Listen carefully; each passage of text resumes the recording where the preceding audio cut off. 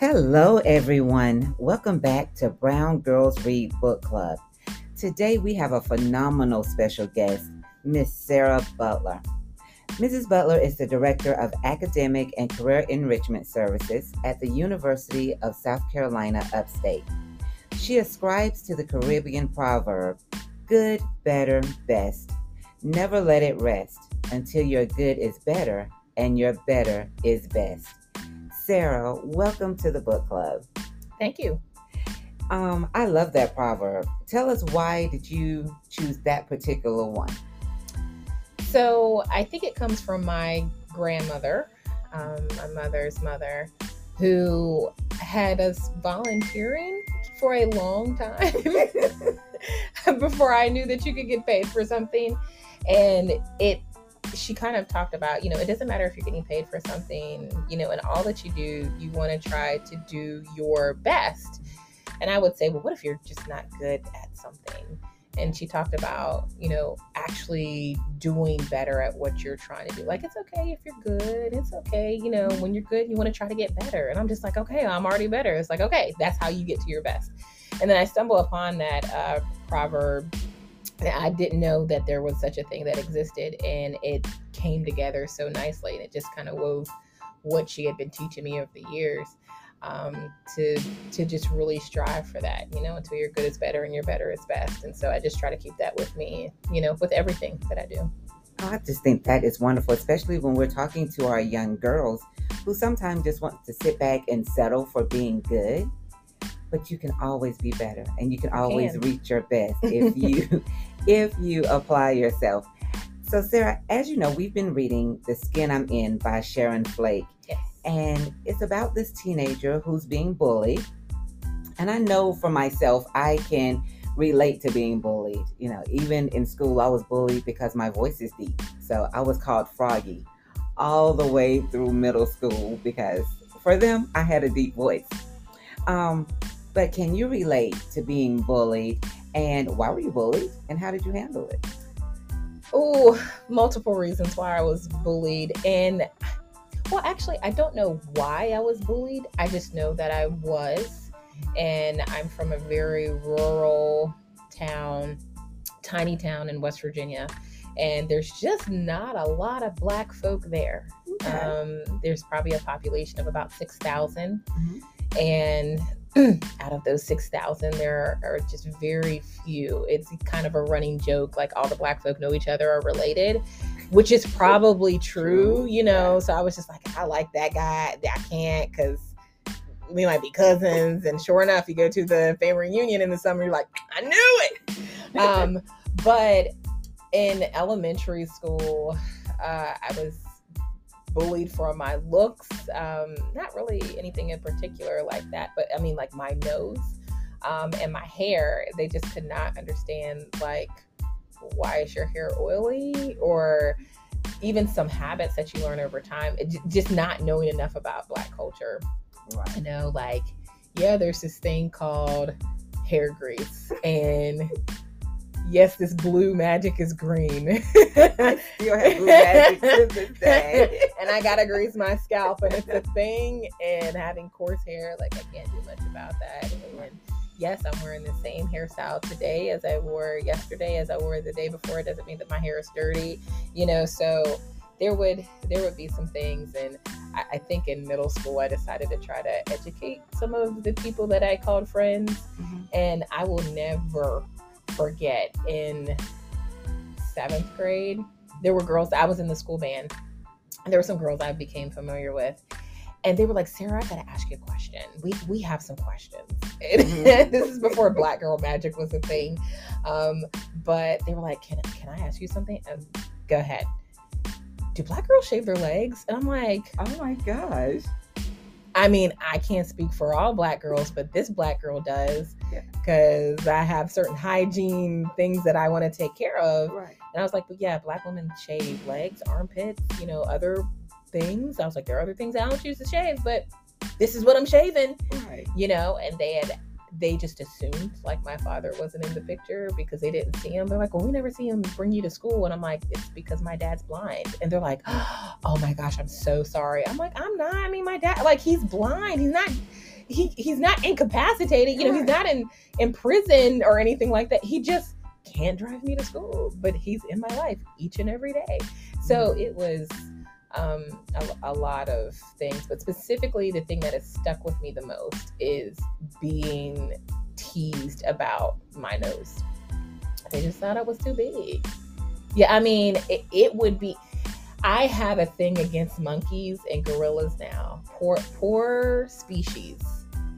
But I really struggle when people are like, look at that monkey. Isn't like if we're at a zoo, I'm just like, they're talking about me. But they're not. No one is now. But at the time, I was called monkey, gorilla. You got a gorilla nose all the time. You can smell everything. Like what your feet smell like. Just the things that were said. Like these kids were just cruel and mean. They just found one thing. It doesn't matter how nice I was, how kind or whatever. They found that one thing and they just honed it and just beat it to the ground. I'm like, really? I can't do anything about my nose. What's wrong with my nose? Exactly. And why always the animal comparisons? I don't know. Like I said, I was froggy, so I was compared to a frog, which is funny now, but it was painful then. It was painful at the time. And then you with the gorilla and the monkey, because it is crazy. But I do agree, it's a lack of education in a lot of areas, and then kids are just mean. They really can be. Yeah, they really can be. So in the case of Malika, she was very insecure about her dark skin color. And being a woman with a light complexion, as you are, have you found that your lighter skin made your teenage years a little easier and maybe people accepted you more because your skin was of a lighter complexion? Nope, not at all. In my town, because there were a lot of biracial relationships. Now, if you're biracial, like you're black, right? It don't matter. That one drop of black blood. That black. If your hair is wavy, kinky, curly, it don't matter. You black. It doesn't matter. And it didn't help. It didn't make things easier. I had to become more affirmed in who I was. I just did. I remember having a whole conversation with a girl who I viewed as my nemesis because I was like, she just will not let this go. And she tried to come to me for my hair. And she was like, I cannot believe your hair is so greasy. Like, what is this? I was like, it's called taking care of myself. I was like, it shows how much you do not know about anybody other than yourself. Exactly. I was like, but if you did know, you know that this is actually healthy hair and that's why it's growing and it's long. And yes, I wash my hair and it's once a week and it's not considered disgusting. Like, this is what I'm supposed to be doing. And I need you to get a clue. But it took a lot, like my heart's beating in my chest, trying to tell her about myself. And you're trying to explain just being. Yes. Like, let me exist. Let me do me. Right. But I also think that she viewed me as a threat. And I didn't see it like that. It's all the boys seemed to like her. You know, I ended up settling for not having crushes. You know, there was nothing in my family. And I think that's so important too, like understanding who you are within your family. If you're coming from a family of support, I agree. It made such a difference because if I didn't know who I was when I got home, I don't think I would have survived at school. And you spend a lot of time at school, but like I had older sisters and my older sisters were doing the same things I was doing. My mom, my grandmothers, I have a whole big family. All my cousins are doing, like we sitting down plaiting each other's hair. This is what we do. Then I'm going to, you know, we grew up in a Pentecostal church. So like there's a lot more people that look like me in this space. And even though my best friend is white, she's Jewish. And so she's like, I kind of relate to them, but like, no, not really. You know, she's like Jewish by religion and culture and heritage of bloodline. But it just, because I spent most of my life with her and there wasn't that judgment, she's like, well, you're you. Right. And I'm me. Because there's some things that I can't do. And there's some things that you can't do. It just never crossed her mind like, oh, you're that different. To me, like we're soul sisters. And so with seeing that type of support, I had a better understanding of who I was. but it was always tested at school and usually tested with one or two people. And it seems like it's wearing me down a lot. But for me, I had to learn not everybody thinks like those narrow-minded people. And that is true. I totally agree with that. We can't judge everyone by one or two. Now that's you as a child, but now you're a fully grown woman, successful woman in your career. You're here at a university. You're a director. Do you think your complexion has added to your success, hindered it, or what do you think? I don't think that it has helped. Okay. It hasn't helped. I know that I've had to push myself into conversations.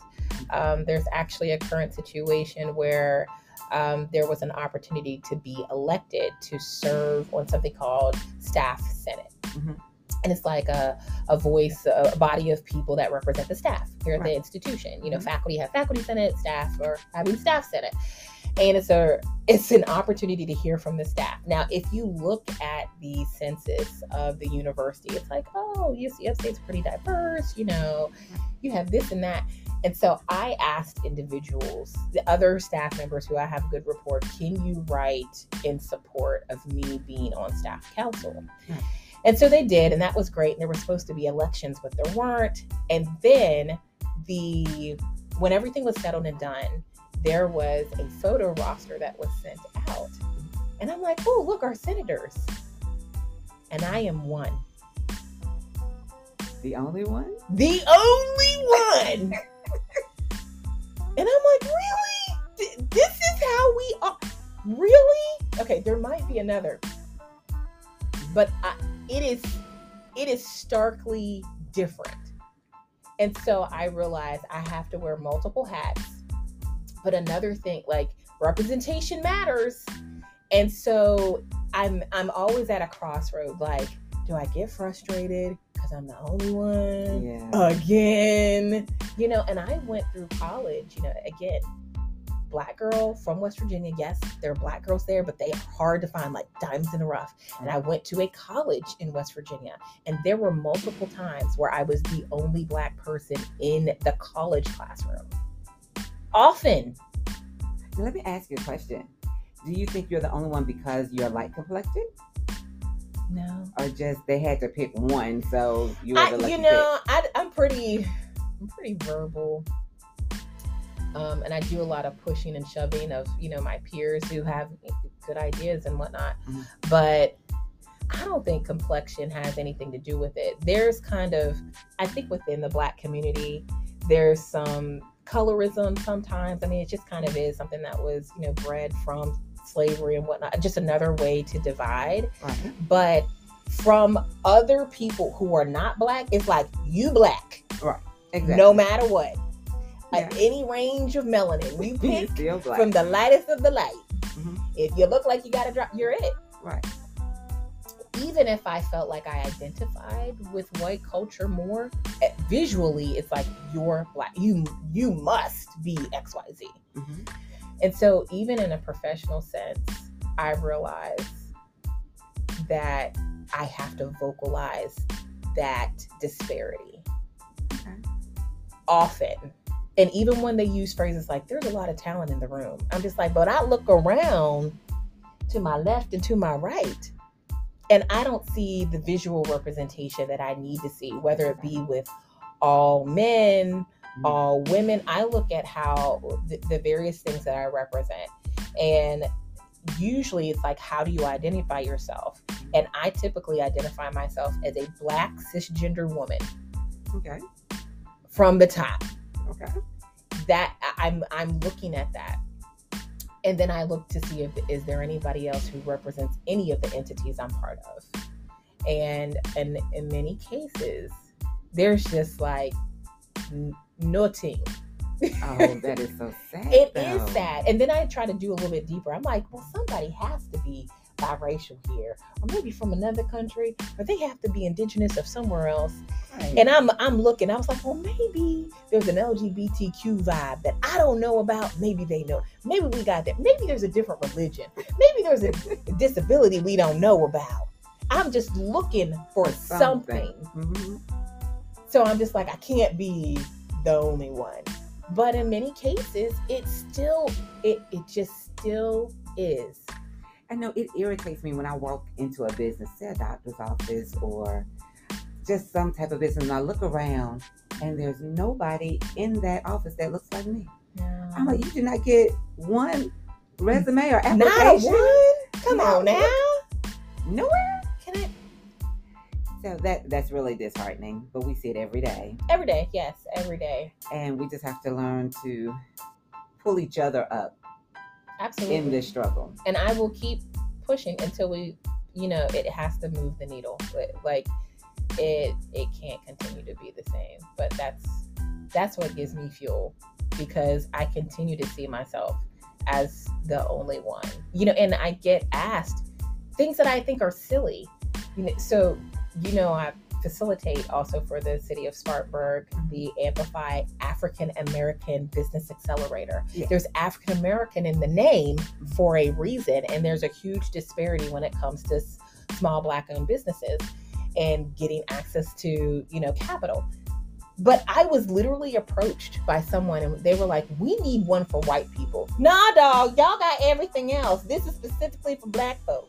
Now, why do you think, speaking of that, why do you think there's always an issue when Black people try to have something that is of their own? But when we try to infiltrate or be a part of something that is predominantly Caucasian, we're looked at side-eyed. Why is that? I feel like it often comes down to how much power it comes down to power. If it's something that the majority doesn't view as valuable, it's okay for you to have that. But if it's something that makes it look like our power is threatened, and I mean, the term power seems powerful, but it's really just, authority, permission, and I dare say privilege to do certain things. Yeah. I mean, that's all it is. It's just, power is just the ability, the permission, the privilege to do certain things, not even have to think, twice about it. Right. And when that power is relinquished, and I will even say just people of color, when they take that one thing that nobody wants, the rubbish, and turn, taking treasure and trash and turning it into treasure, then it's like, well, we really didn't want to give that up. We just really, that's ours. And we want that ownership or whatnot. Or whenever people of color or Black folk in particular, because that's what I can speak to, and not other cultures. But when we take and foster and mold and just really garden, like really toil and sow into something, and it's growing and it's looking great, then they want to get on the bandwagon. Or tear it down. Yes. Let's not leave that out. Or there's the bandwagoners. I was like, I've been with this all along. No, you haven't. Go sit down somewhere. Mm-hmm. Or you have those who are like, this must be stopped. Exactly. We have to get in the way of this. That's why we threw it away in the first place. It should never be resurrected. And so it is, it's definitely not easy. But again, I go back to knowing unequivocally who you are and standing in that.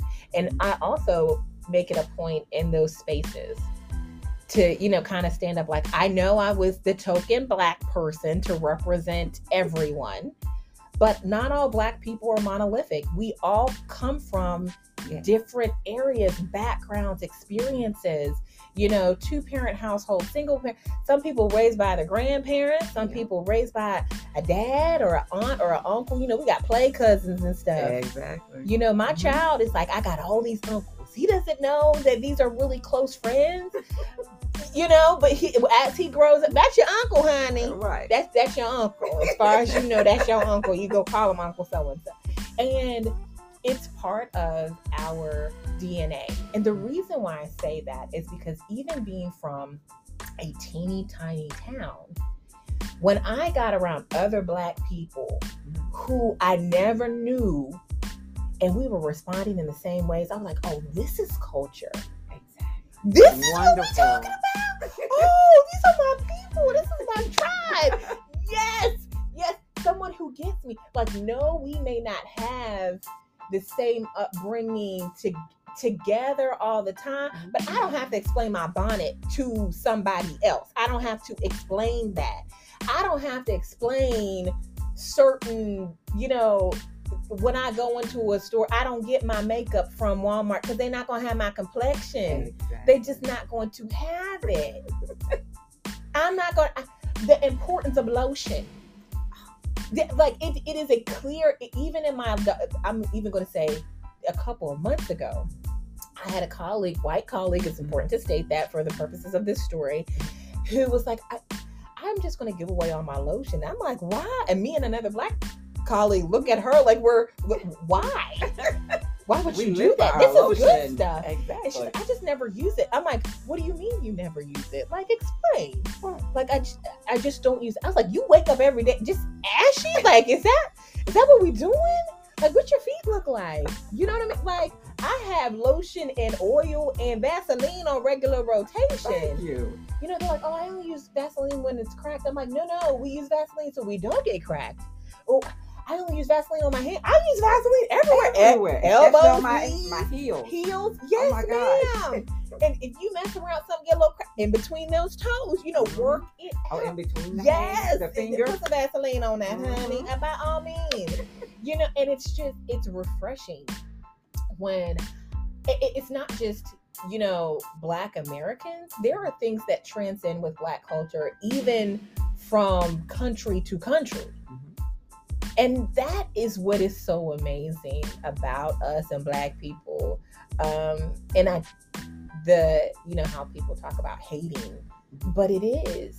They even hate just because they don't understand. Yes. Not being in is what makes it difficult for them. It's the lack of understanding. So let me ask you, do you have a mantra, a belief system that reminds you that you are wonderfully and beautifully made? I don't just have one, because I'm a person who likes various quotes, and my mood changes with the wind sometimes. But I really go back to things. My spiritual background is very helpful, but I go back to conversations that I have with the women that I respect in my family. And there is one phrase in particular that I go after all the time. And it's like, if you want something you never got, you got to do something you've never done. Amen to that. Mm-hmm. And some things that I've attempted to do or tried to do have been very uncomfortable. And I used to think it was uncomfortable for me, like, I'm not comfortable with this. But really, when I looked at it, I didn't like making other people uncomfortable. I was, for a long time, especially in middle school and high school, I was a go with the flow, carefree. You said the N-word, I'm going to come talk to you about it, not embarrass you in front of everybody. Or like, maybe you said it and I let it slide and maybe I cringed and I didn't really speak up, right. And then you're using it more often. And that would come back to me. Like, if you want something you never got, you got to do something you've never done. So if you want respect that you've never gotten, you are going to have to do something differently. If you want people to view you in a particular way or light, you're going to have to do something you've never done, whether it's with your goals, whether it's pursuing education, having a confidence to talk to a particular person. Like, I have a right to be in certain rooms where conversations are being held about me. That's true. I should have a say. Mm-hmm. Even in my day-to-day, there was something that, I thought my experience and knowledge would have contributed to. And the group, the people who were given the assignment were like, I got to do this. And so I stepped in and said, I think I can add value. And they're like, absolutely. I'm so sorry we didn't ask you. And sometimes people are just unaware of asking. They don't know how to ask, who to ask. They're afraid of not being, politically correct. And I'm much more forgiving of somebody who asks questions than somebody who just assumes. Right. You just assume that I'm stupid. You just assume that I don't know. Right. Yeah. When all you have to do is ask a question or have a conversation. Not necessarily a question, but a conversation a lot of times. Sarah, before we close, what advice would you give to other little girls that are being bullied because of the color of their skin? That's really tough. And I've been thinking about this for a bit. And I would really just say that within yourself, if something feels wrong, like deep down to your core, and it doesn't sound right, it doesn't look right, it doesn't feel right, then it probably isn't right. And I do believe that everybody feels like what they do is right. The person who is bullying them or being mean to them or, treating them a certain way feels like what they're doing is right. They feel justified in doing what they're doing. So you also need to do what you feel is right. And correct them. That's right. And stand up for it. There was a certain point where I had to say, I was being bullied. And I think about this situation. And this is why I don't really have a mantra, but I have a particular situation. And it was the end of my 6th grade year. And I attribute this moment to the pivotal point in my life. And I was being bullied. I don't know where this girl is. Her name's Alicia. She had failed 6th grade twice. So she should have been in 8th grade. Oh my gosh. White girl named Alicia. And she made it her business to terrorize everyone. She always missed school for various reasons. I didn't know what was going on at home, but I knew it was a lot. Right. And she was the type of bully that made you be a bully. If she selected you to be part of her crew, she made you be a bully, and that's what I had become. And I wasn't really comfortable with it, but I didn't want to get beat up either. Right. And I was like, I want to be embarrassed in front of school. So I became part of her little entourage, picking on other people that I actually really liked. Right. And I was actually a good student and she wasn't. So in some ways, like, I related to Malika because I was doing some of Alicia's homework. Just as Malika was doing homework. Just as she was doing that. And I would still go meet up with Alicia too. Like, she would come over here and do this. And I'd be like, okay. And I really didn't want to. It did not feel right. But she pushed me to the limit. And it was the end of 6th grade. And we had a sunny day.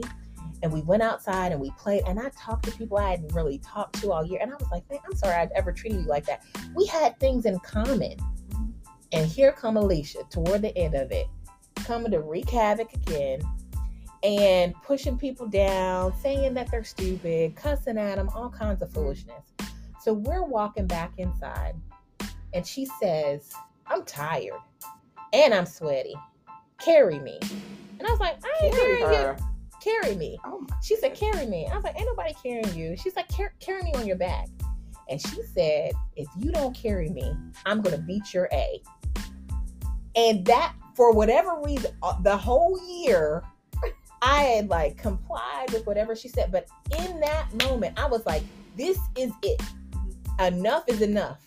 And I looked at her, I said, I am not carrying you on my back. I am not a slave. And if you're going to beat my A, you're going to do it today. Come on, girl. And her threats were idle. And she's just yelling and fussing at me. And then the people who became my friend, like, Sarah, don't worry about her. And all it took was that moment of me standing up for myself. I had to do something different. I had to establish the reason for respect. Do you know I've not seen her ever since that day? Oh my goodness. So, but your mom has always told you, growing up, your mother, your grandmother, they've always told you, as long as you stand up to a bully, they'll back off. But if you let them continue to bully you, they'll continue to do so. And that's as a child and as an adult. As an adult. Bullies don't... Listen, these people who were bullies in middle school, high school, and stuff like that, they become adult bullies. So you don't just grow out of being a bully. That is so sad. Yeah. But Sarah, thank you so much for joining us here at the Yes. book club. Thank you. Everyone, thank you for being here, and I look forward to next week when we continue to discuss The Skin I'm In. Until then, have a blessed week.